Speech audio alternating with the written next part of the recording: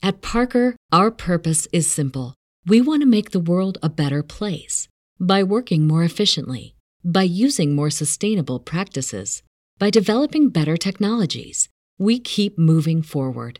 With each new idea, innovation, and partnership, we're one step closer to fulfilling our purpose every single day. To find out more, visit parker.com/purpose. Parker, engineering your success. You know, a lot of little girls and young women wanted to date Derek Jeter, but I wanted to play like Derek Jeter. That was my focus. I wanted to play like him. I would emulate his jump throws at shortstop. I would try to pump my fist like him if I did something well.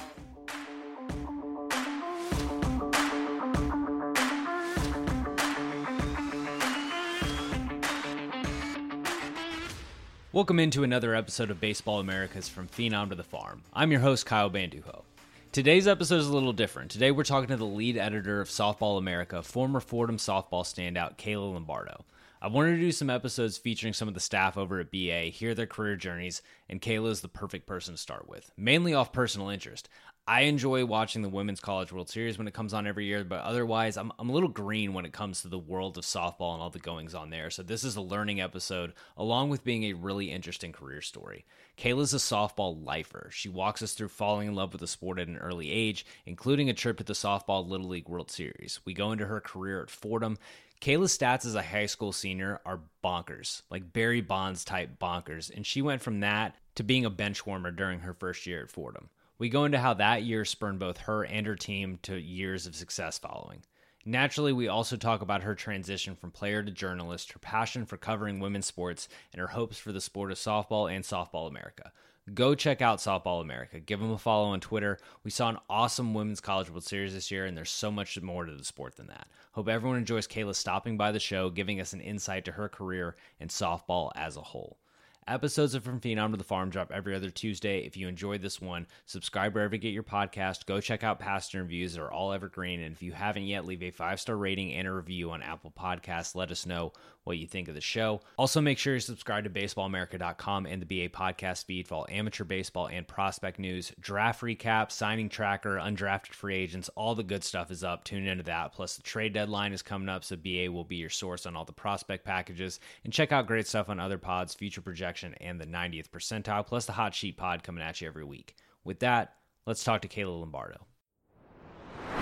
All right, joining in for today's episode from Phenom to the Farm, she is the lead editor of Softball America and a former two-time first-team Atlantic 10 performer at Fordham University, Kayla Lombardo. Kayla, thank you so much for joining from Phenom to the Farm.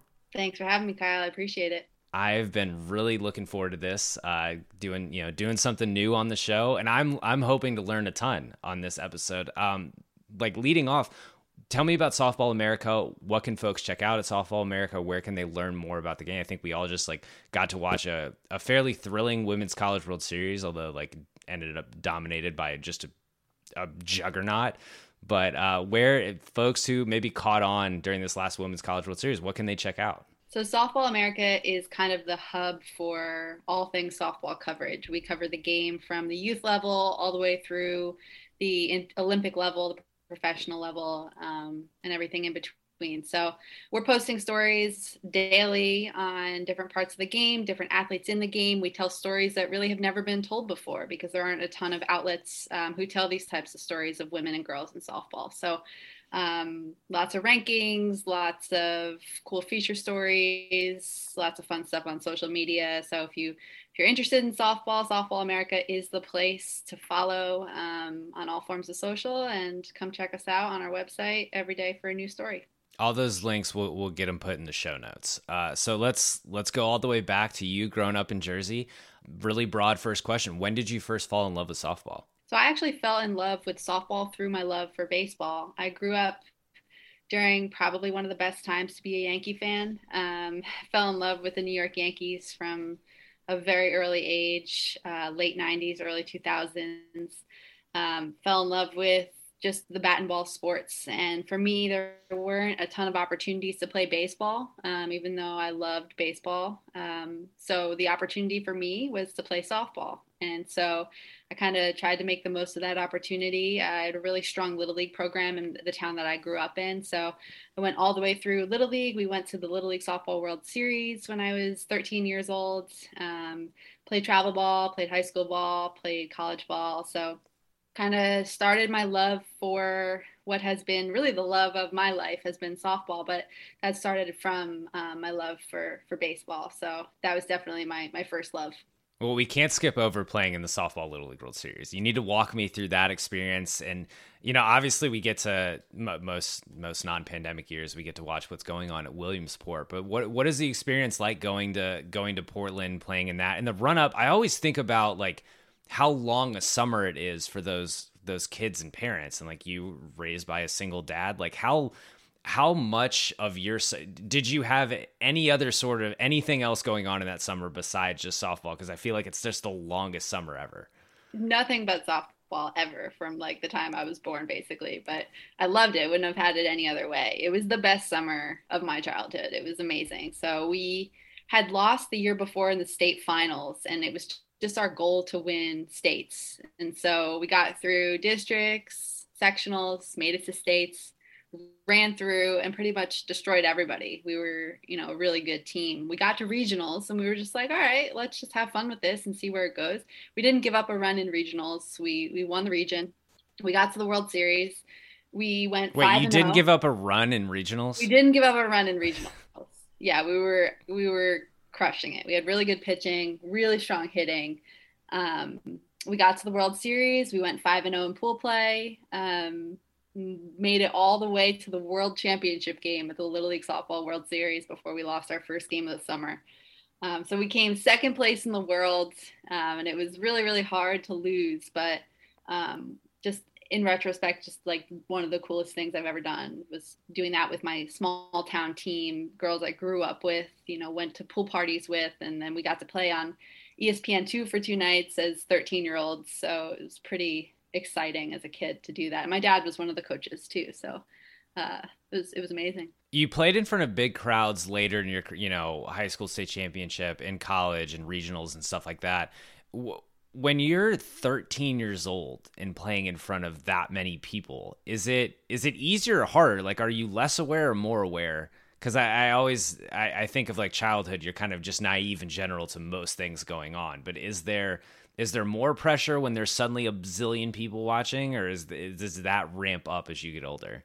Oh, way less pressure for sure when you're young, because I was out there like introducing myself on national television as, hi, I'm Kayla Lombardo and I love Taco Bell. Like that was literally my awareness of the world, was very little. 13-year-old you had great taste. I love Taco Bell. So it was literally just like, I'm playing softball with my friends. I'm going to just be who I am, and there's no pressure. And I think we all felt that, and we just played ball and had the best time of our lives. And that's kind of what it should be, right? Like it should be that way when you're 13, and even when you're 22 when playing ball, you kind of lose that perspective. But yeah, I look back on that and think, wow, that was such a thrill to be doing that as a kid. I'm sure. So you kind of mentioned that you fell in love with softball because of baseball, and you had these Yankees teams that just hurt my heart deeply in that era.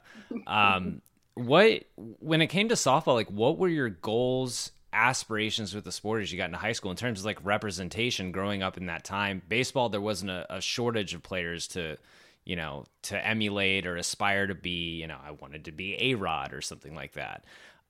Who did you look like? What did you want to be in softball, and where were there to look for inspirations as to this is how far I can take this sport? So there wasn't a ton of representation, as you mentioned, on television at that time for softball.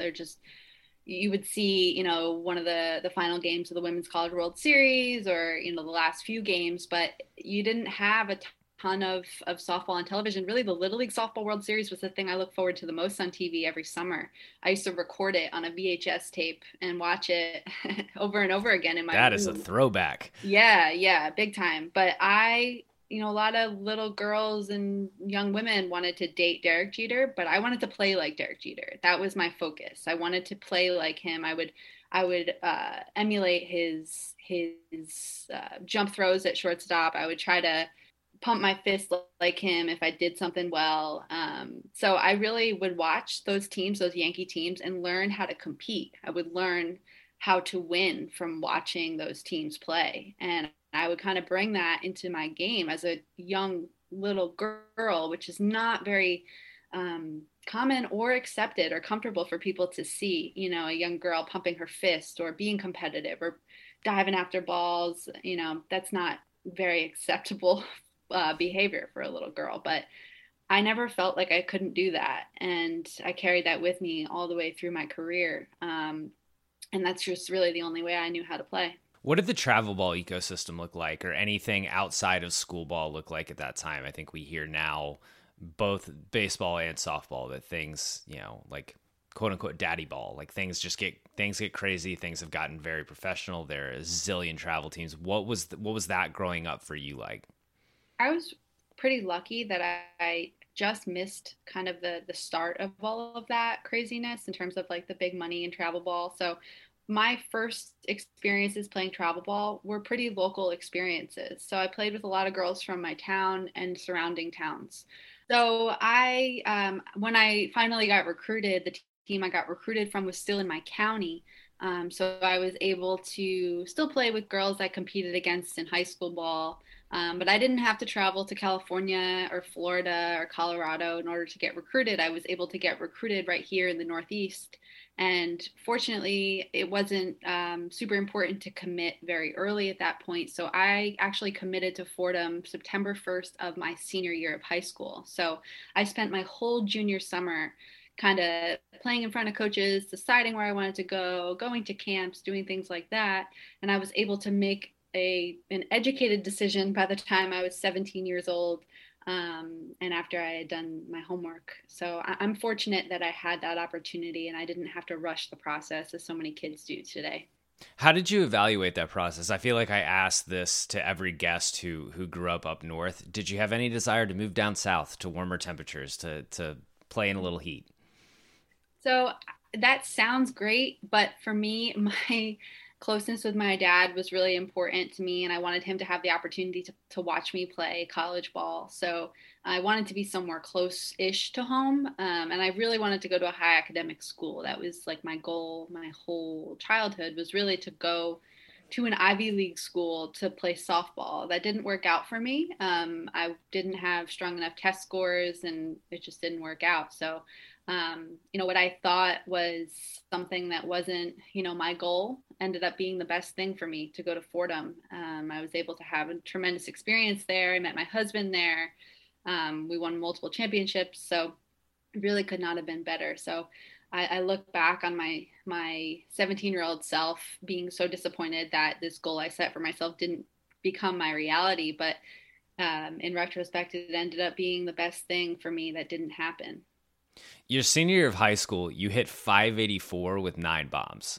You'd eventually turn in some good college seasons. It wasn't like you didn't perform in college, but is it more fun to be turning in a solid season in college or be like a video game character in high school? Definitely college. Yeah, college is like where you realize like, okay, I can play with the big dogs, because we played like really tough schedules. We were a mid-major program, but my coach really threw us to the wolves, especially early on in the season. She believed that if we could compete against top 25 teams early on, that we would be able to roll through our conference play. And that ended up being a formula that worked for us. So we'd get crushed early on in the season, and then we'd come to A10 play and we would just destroy teams in our conference, and especially in the conference tournament, because we had built up so much toughness that other teams didn't have that experience that we had. So we would struggle, and I would struggle too, really. I was like a Mark Teixeira type of player where like I would really struggle early on in seasons, and then I would like hit my stride during conference play, and I would just feel like, I could do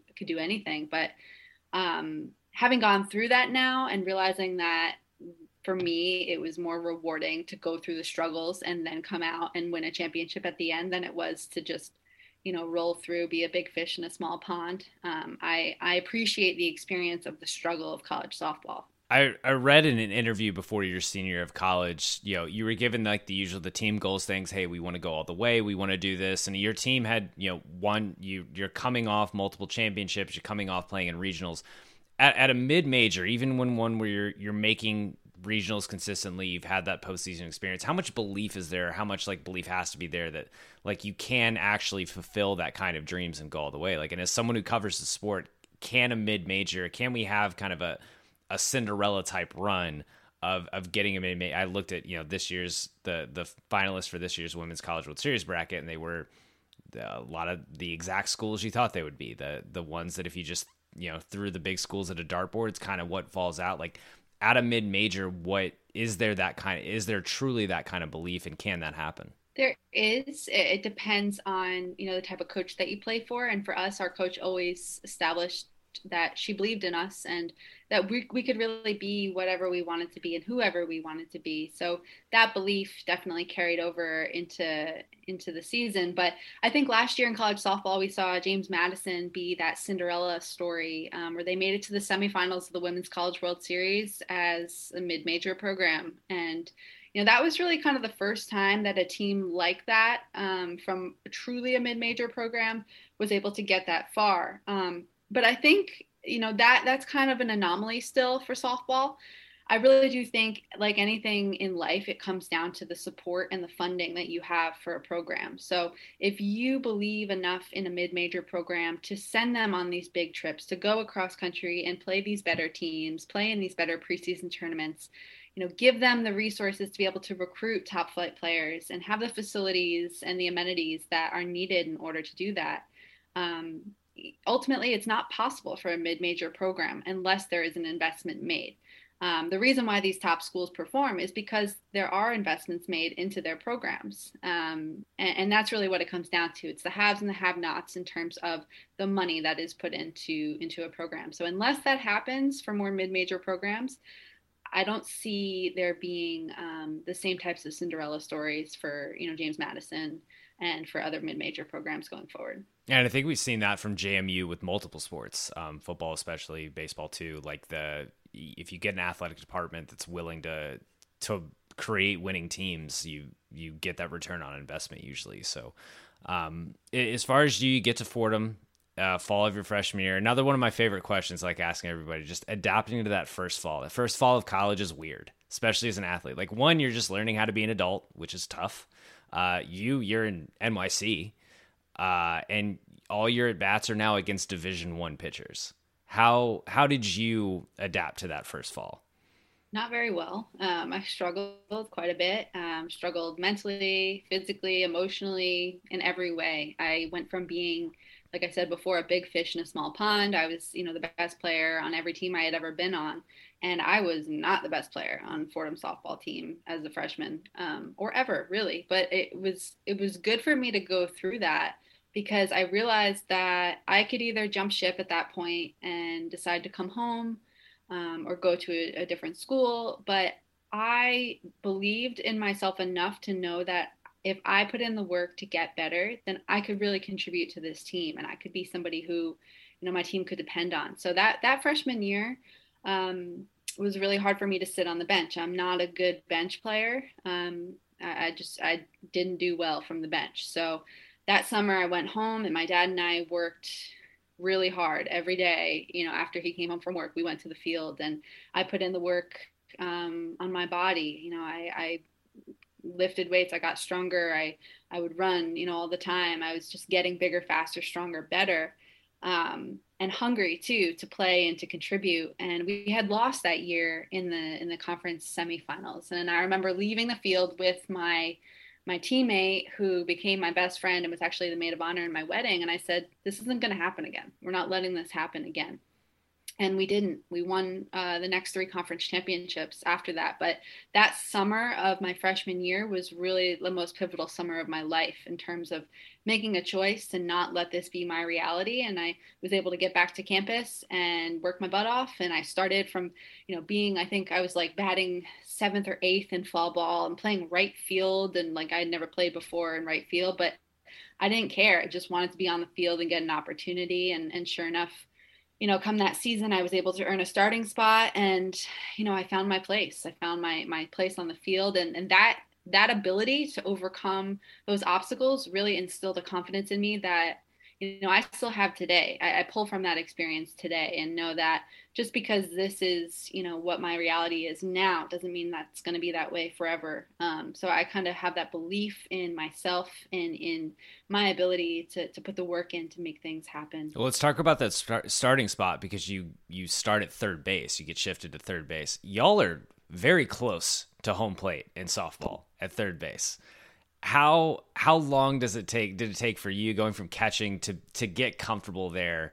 Especially, I'm sure, the first time you get a hot shot hit at you, is there a more uncomfy position to get used to than third base? So yes, that was really scary for me, but also I'm super slow. Like, I'm not gifted at all with speed. So I would have to play really, really far up in order to get really like the lefty slappers out. I was not one of those like quick third basemen. I literally had a piano on my back all the time. So I was listening to an interview you did, and you're anti like slapping and bunting. So does that have anything to do with it? Probably. Yeah, maybe subconsciously. It's because I'm slow AF, so I can't get to the ball. But no, that's a different story. But yeah, third base was tough, especially at the college level. But I had a really good assistant coach who played third base for Virginia Tech and actually played. Her name is Reese Mariconda. She played in the Women's College World Series.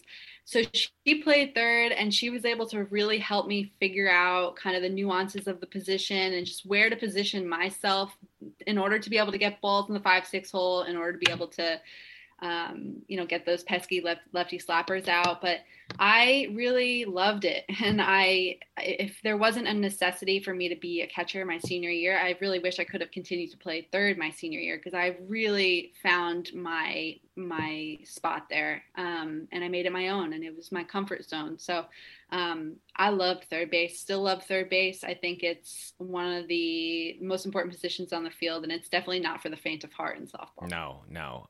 You mentioned after that freshman year, you went home, you put the work in, lifted weights, just got better in general. How did you spend your summers in college? For college baseball players, for men, there is a summer league. There's a summer team for everyone at every level. There's a million of them. How did you spend your summers, find places to get better? How much of an outlet is there for college softball players? So fortunately, I'm very blessed to come from a place where there are 23 and under teams around. So I played 23 and under ball every summer I came home from college. So I was still playing, I'd say like 30 or 40 games in the summer, and really loved it. Like, truly had probably my best club ball experience playing the summers during college, because there was no pressure and I was bigger and stronger and better than ever. So I was able to come home and just like drop tanks like on people I used to come. I always maintain that summer ball is just the best time anyone could ever have. It's the best. It was probably like my favorite softball experience, other than winning conference championships in college. But like, I loved it. It was the best time ever. And so that's how I would practice with my dad, but I would play on Wednesday nights. We played a doubleheader, and then we played tournaments every weekend throughout the summer. So yeah, it was the best. Bringing back to kind of the aspirations and goals conversation of everything, your first team A-10 is a sophomore. You turn an even better year as a junior. If you'd been a baseball player, there'd be, drafts coming up, might try to make a run at pro ball, something like that, try to play indie ball.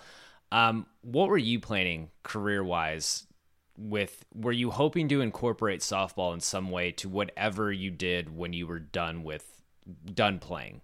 I think subconsciously, yes, I was. I was in school to become a journalist. That was always my goal, was to be a writer of some sort. I wanted to cover baseball at first, but then once I reached about late junior, early senior year, I realized I had a passion for women's sports and for covering women's sports. So I kind of shifted my focus a little bit to that, although there really weren't a ton of outlets at that time to do that professionally. So I was able to get an internship with Sports Illustrated my senior year after college, the summer after my senior year. So I went into that internship kind of with this really naive, so to speak, drive about covering women's sports. So my job was to be I was doing a lot of breaking news for Sports Illustrated, but in my free time, I would pitch women's sports stories to the editors at SI, just thinking like, yeah, of course, like they're going to want me to write these stories. Meanwhile, I'm like 22 years old, totally green, have no experience really doing this professionally, but I was just so mission focused and mission driven to get women coverage in sports because there really wasn't a ton of it. So I would write these stories in my free time and realize that I had a passion for telling stories that really hadn't been told before. So I did that. I got a fellowship at SI after my internship. So I was there for a year, and then I got an opportunity to work at a women's sports startup called XL Sports in New York City. I did that for a year, and I got an opportunity to go to grad school and to coach softball at Lehigh, and I did that for 2 years before I got the opportunity at Softball America, which is where I've been for now 3 years at BA and SA. Well, let's veer it back though to your senior year, because you got the opportunity to write stories about someone you know very, very closely, and that's yourself. You got to write for ESPNW. I have that correct, the ESPN women's site, and you got to do just a running diary essentially of your senior year life as a Division I softball player. How did that come about? That also, did you get any college credit for that? It seems just like a ton of work, and I think about how much work you have to do as an athlete, as dealing with, I'm sure classes your senior year were not easy. Like how did you manage? Like you must be a time management pro. Yeah, that's kind of my thing. I've learned from playing softball my whole life how to manage my time. But no, I didn't get college credit for it. But I loved writing at that time, still do, but loved covering our team. It wasn't just about me. It was about our journey that we went on as a team. And I had known at that point, my senior year, that, if history had repeated itself, we would struggle in the beginning, it would get better in the middle, and then we'd win at the end. That's typically how it went for, my college career. So I knew that we'd have a good story to tell, that I'd have a good story to tell for my team. And back then, you really didn't have like as sophisticated social media as we do now. So I was taking GoPro videos. I was literally like capturing little snippets on my GoPro camera, editing the videos, and then attaching them to the stories I'd write, the little blogs I'd write to document the season every week. And it was just something fun that I did. Like I would, kind of just manage my time, and on the plane ride home from wherever we were, I would, blog about what we had just experienced. And it was just a really fun way to kind of just have this record of our season. And, I look back on it now because I actually still have the domain for my personal blog that I had back in college, and I pay for it every year. And I'm like always contemplating, should I get rid of it? I don't know. Should I keep it? But the reason why I keep it is because I actually stumbled upon Ramona Shelburne, who writes for ESPN. I stumbled upon her blog from when she was in college back in the early 2000s. So we're talking like extreme early aughts of the internet. But I stumbled upon her blog at Stanford, and that was why I started my blog. So I realized by having this blog, it's called the kzoneblog.com, like just extremely... Everyone go bookmark green, that.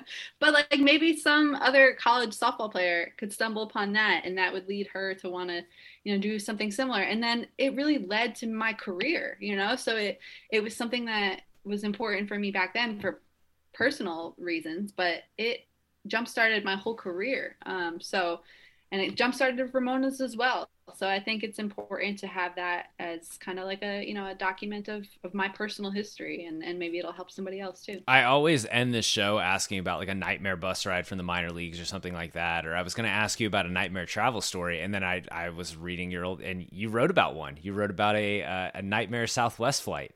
I don't know if you want to walk us through you guys had a tough Southwest flight on one of your articles. Oh yeah, can you remind me? Because I don't even remember. Oh, okay. I'm gonna have to bring it up. Hold on. I closed out all the tabs when my internet crashed. Give me a second.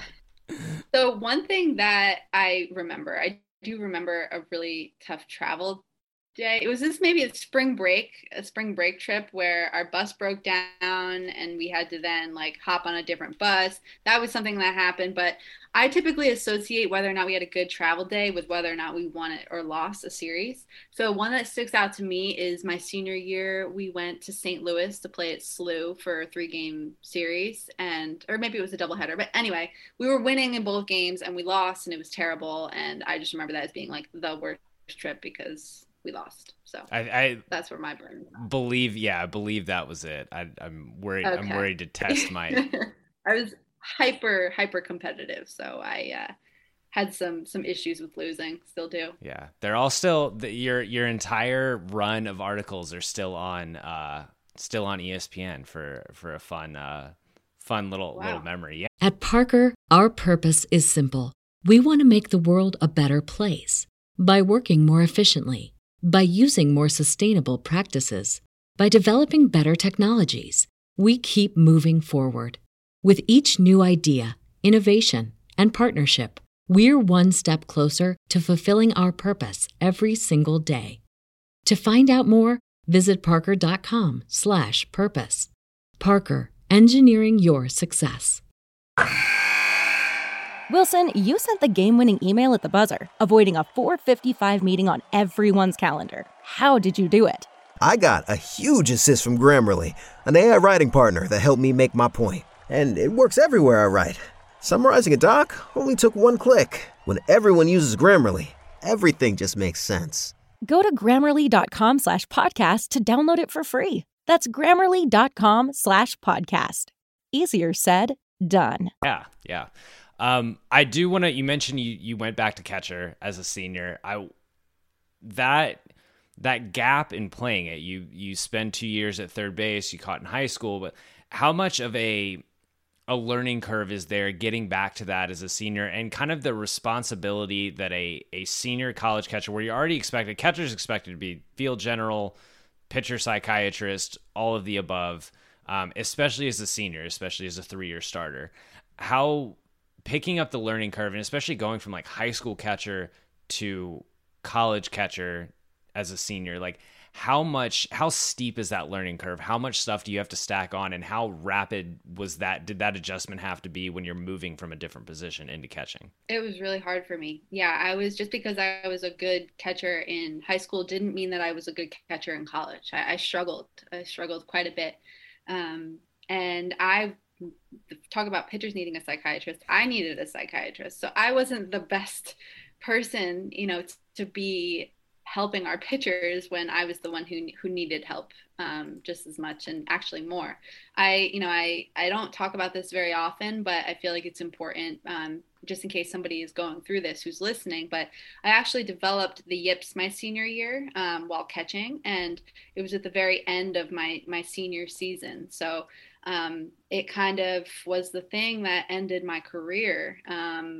And it was a real struggle for me. And I think if I had been at third base, I don't know if that would have happened. But because I was involved in every play, it really manifested itself in such a way that was just unmanageable at the end. And I had to kind of switch to the DP position. And, I was fortunate enough not to have it happen early in the season. It happened at the very end. So it was just, a handful of games that it impacted me, but it impacted me in a big way. And I think it was the culmination of just everything, the end of my career, managing, a pitching staff, adjusting to a different position, figuring out what is my identity outside of softball? Who am I out of softball? So I went through that, and it was a really tough thing to go through, but I also think that having gone through that, I've helped a couple people since then who I've coached who have gone through similar things. And I know that, it's one of the hardest things in all of sports to go through. So I have a ton of empathy for people who experience it. Talking about the figuring out who you are outside of softball, there are obviously just fewer professional opportunities for softball players than there are for baseball players. Like there are a lot of guys who are going to finish up their college season, go play professionally or go do something like that. But like me personally, like I was someone who I knew whenever my last college game was, I knew it was going to be the last time I ever played baseball at any level. Did not have that kind of talent to do anything more than that. When most of your teammates and college softball players now, how much when you start your senior season does that weigh on you of you've got to go out with a bang because there's just limited opportunities after, and kind of what would your hope be? I already told you I've got like a long-standing like dream list question for you for what you want from college softball, but and kind of what would you tell a player who's a senior when she's contemplating who am I outside of softball? What am I going to be when this is all over? Yeah, I don't know if there are words to tell somebody how to feel at that time, because it is just a very disjointed feeling that you have when you're realizing that the end of something that is so important to you is coming, no matter whether you like it or not, it's coming. And for me, it was more than just playing softball. It was, how I developed my confidence, how I, felt good about myself, how I connected with my father, how I, connected with my friends. Like it was multifaceted for me. And so it felt like I was it was a premature grieving of the loss of something that I had loved my whole life. And so, that continued after college too. That was really hard for me. And I had to really figure out who I wanted to be and how I was going to channel all of the passion that I had for softball into this new life of mine. So I don't have words to say to people who are about to go through that, but I guess I would just try to talk to them earlier than their senior year and try to, speak into them as teenagers and say, this is not who you are. This is just something that you do. And once the earlier you understand that, the better off you're going to be in your life. Just to have multiple interests, to have things that, are not life defining, but are just more experiences that you enjoy as a kid. It's a blessing and a curse to be passionate about sports in a lot of ways. Absolutely.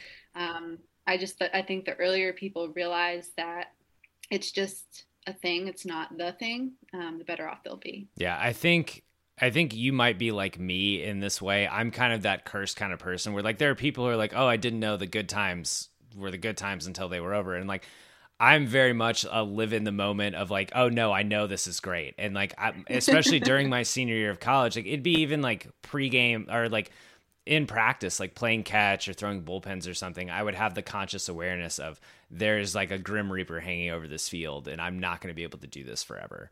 And Agreed. I wish I could have had a different mentality instead of in the moment just being extremely sad. Like I was trying to soak it in, but there would just be the sadness of, I don't know how many bullpens I have left. Don't know how many times in the dugout I have left. Of just like, enjoy this and you'll be able to look on it fondly, and you just cannot sweat that it is going to end because literally everything in life ends. I do the same thing with parenting now. It's like, man, I just wish I could like bottle this one single experience because in 7 years my kid is going to want to hang out with me. But it's the same kind of thing of you have to be able to enjoy it and not just worry about what the end is like. Yeah, it's so funny you mentioned the Grim Reaper thing. I was always the kid that was like, this is our last first day of practice. This is our last lift. Like, just stop. Like, you don't have to make everything emotional, And I made everything super emotional. I was hyper aware of the fact that this, life wasn't really going to get better in softball for me.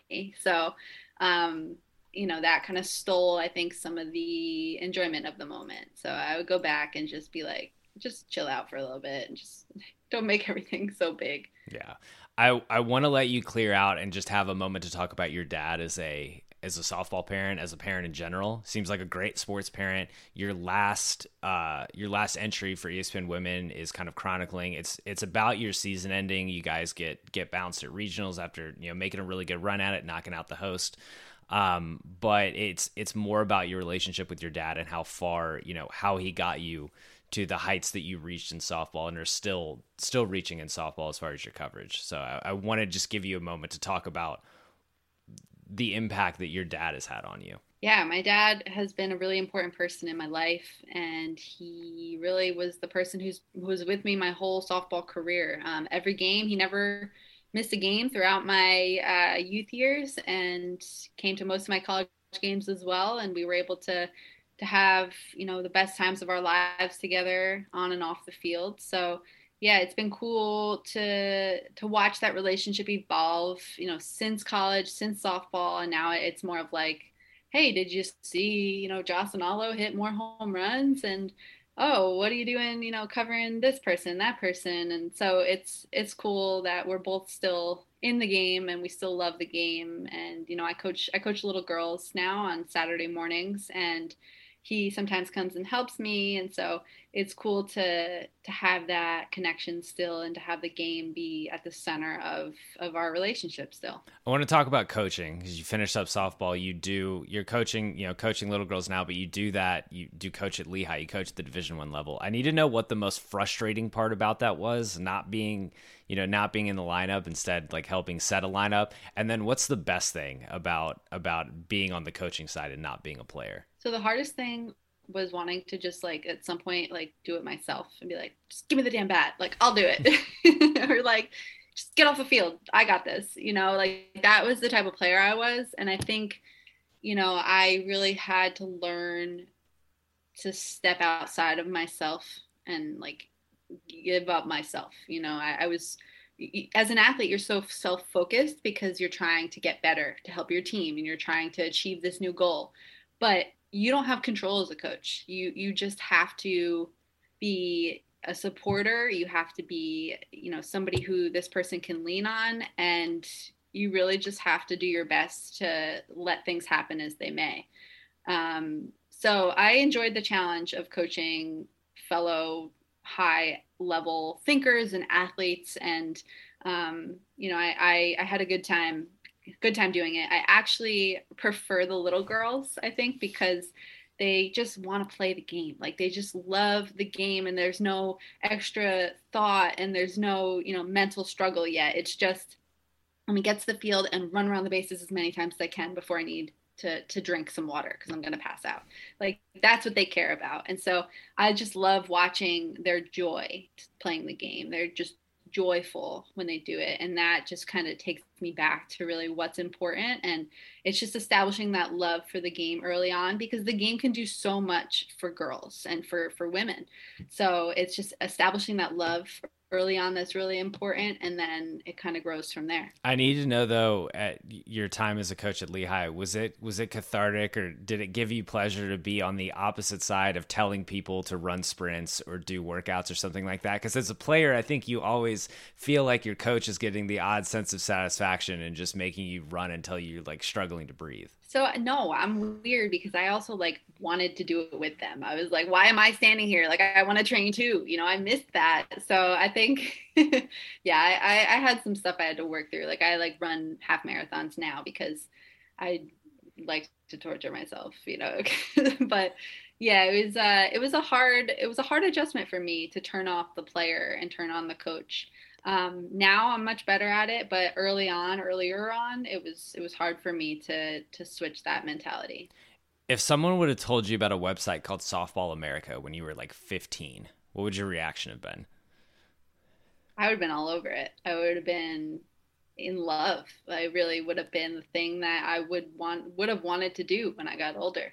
So the fact that something like that exists now and that I'm doing it is really the dream that I didn't even know I had as a little girl, because it didn't exist when I was a little girl. An outlet just exclusively devoted to covering women and girls in softball is like, that would have been the coolest thing for me as a young kid to see. So the fact that it exists now for other young kids to see and to aspire to, and it's not super mainstream yet for women to cover other women in sports, but I hope that someday it will be. And I think, Softball America is something that's laying the groundwork for other outlets to follow. How many more storylines, or like how much untapped potential is there in the world of stories around women's softball? I just think we haven't even scratched the surface yet. Every story that we tell on softballamerica.com is a story that has not been told before, for the most part, unless it's like a story on, Oklahoma or some of the more mainstream things. But these stories, women's stories in sports, are gold. They're so unique from the other, the professional sports and the men's sports. And those stories are great as well. But the women's sports experience is a different one. And what women go through as athletes is different. So the fact that, we have all these stories to tell, and we have the platform to do it, it is really exciting for me as an editor and as a writer to be able to tackle those stories. And, I think that there's a huge opportunity here. And if investments are made in women's stories and in covering women's stories, I think, we're going to see that there's a huge potential for a return on that investment. I mentioned this earlier, and I laid this out for you before we started recording. But kind of what is your dream list for the sport of softball over the past 10 years? What are the things that you would just love to see happen, help grow both Softball America, grow the sport, make it more accessible to fans of all ages, genders, areas of the country? I'd love to see softball covered like baseball is covered. And I'd love to see an investment made, not only in, athletes, but in journalists as well. And in the coverage of the sport right now, women's sports only get 4% of media coverage. And I think that we can do better than that women's sports are deserving of coverage, and softball is absolutely deserving of coverage. And I'd love for it to be, something that's mainstream, something that's covered, along with Major League Baseball, or, in the same breath as the NFL. It's worthy. So I think, that would be my hope for the next 10 years, is that we're able to have more people who cover the sport and can make a living doing so. And of course, I'd love to see softball, the Women's College Softball World Series played in a stadium like what's, on the Men's College World Series on the Omaha side. You see a packed house. And I was saying to my husband, you would see that in softball if we had the capacity, if we had the stadium to hold enough people. We would see that the same exact thing, because our sport doesn't have enough seats to fill the interest right now. So I think we need to build these stadiums bigger. We need to reimagine what coverage of softball, fandom in softball, and the actual sport of softball can look like. Because right now I think we are confining ourselves to be baseball's little sister, but I think that softball is worthy of reimagining what it can look like. I know COVID kind of dampened this, along with everything else in the world, but pro softball and the National Pro Fast Pitch League. What do you think the next 10 years look like for professional softball? Because again, we have these stars we see in the Women's College World Series. Where, what is next for them?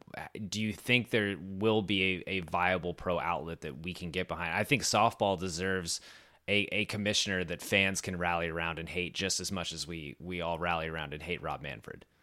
So right now there are two professional softball outlets. The WPF, which is the commissioner for that league, is Lauren Chamberlain, who is one of the all-time great softball players. She graduated from Oklahoma, was the home run queen before Jocelyn Allo, is one of the best all-time in our sport. So we're not going to send mean tweets to her then. We're not going to go. No, she's excellent. Perfect. No. I will actually come after you if you send a mean tweet at her. So she's great. On the other side, there's Athletes Unlimited Softball, which is this new kind of fantasy sports-like professional softball league. It's about to start its third season later this summer, which is another cool option for women athletes, for softball players. I think, like I said before, anything that is going to grow needs to have investment behind it. So really the only way for women's sports to be sustainable in general, for women's professional sports, for these athletes, is if there's an investment made in them and in their futures and in their careers. So Athletes Unlimited has done that. WPF is just brand new, so we'll see how that unfolds. But I want to see that reimagined as well, into contracts that are lucrative, are not just, you can just get by from these contracts, but you can actually, make money to change, your family generationally. And I think that's possible someday. I just think it comes down to people betting on softball, betting on women, and putting that investment where it needs to be. As we've seen with men's professional sports leagues, it has taken decades for them to become profitable in many instances. So I think we need to have the same long run focus of, okay, this is what it can be, and we're going to back it until it can get to that point. But unless there is that backing, it won't get to that point. So we need to kind of just see it, not so much as what it can do for us right now, the bang for our buck in 5 years. That's just that's not possible. The standards are way too high for that to be the reality. But I think we need to have a long-term plan of what we see softball, professional softball, becoming. Until that investment is made, I don't think it's possible for leagues to grow sustainably. What would you say to someone who maybe caught a little bit of the Women's College World Series and was like, this was fun to watch. I like this. I could see myself getting into more softball. Where are the on-ramps? Where can softball, where can we create more fans of softball and more viewership opportunities? Well, I think it's the whole chicken or the egg argument, right? So if you give people the opportunity to watch softball on linear networks that are easy to find, that are not, buried in Peacock or buried in, random websites that, don't have great connection.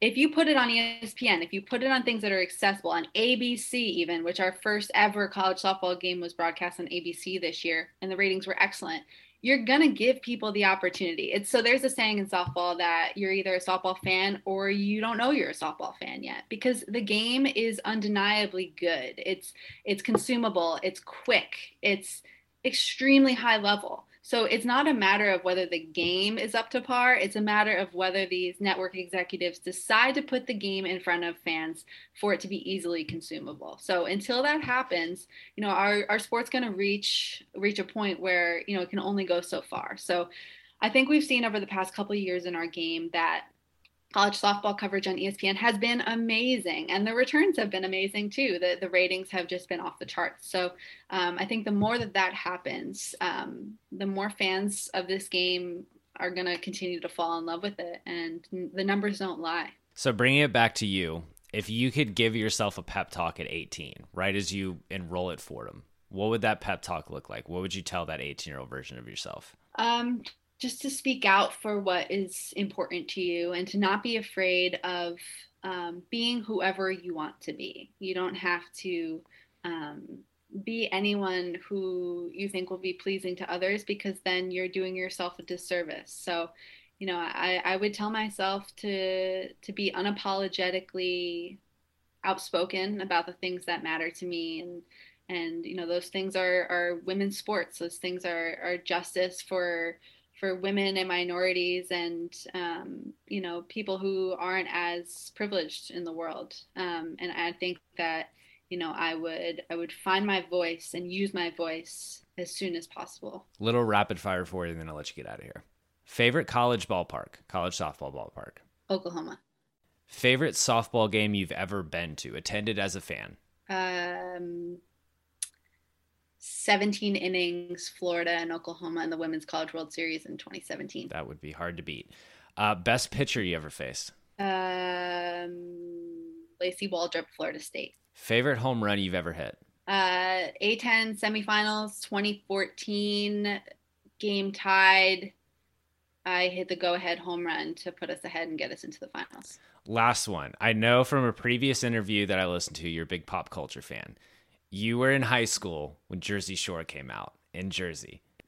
Jersey Shore was hugely important for me and my friends. Came out when I was in college. What was the Jersey Shore experience like, if actually being from Jersey? Was it like an embarrassment thing? Was it embraced? I've just got that. The first season was, to me, I'm not sure television has gotten better since season 1 of Jersey Shore. I wasn't embarrassed by it. I feel like I knew all of them in terms of just the way they were. I went to school with plenty of people like them, but I also was too much of a goody two shoes in high school to fully appreciate the Jersey Shore. So I think I have recent appreciation for it. My husband and I watch it now if it's, on reruns or whatever. So yeah, it's an experience to be from Jersey and to have experienced the Jersey Shore. It changed the world. It was something that every Thursday night, a bunch of us would pack into a dorm room and watch Jersey Shore. Wow. Oh yeah, it was a big deal. What a time! What a time to be alive. Kayla Lombardo, that is all I've got for you. Thank you so much for joining from Phenom to the Farm. Thanks, Kyle. And that's it for our episode with Kayla Lombardo. Big thanks to her for stopping by, sharing her career journey. If you enjoyed this episode, go check out Softball America. A lot of great stuff there from Kayla and co. Also, make sure to subscribe to baseballamerica.com and the BA podcast feed for all amateur baseball and prospect news. We'll be back in 2 weeks with a great episode. Thanks for listening.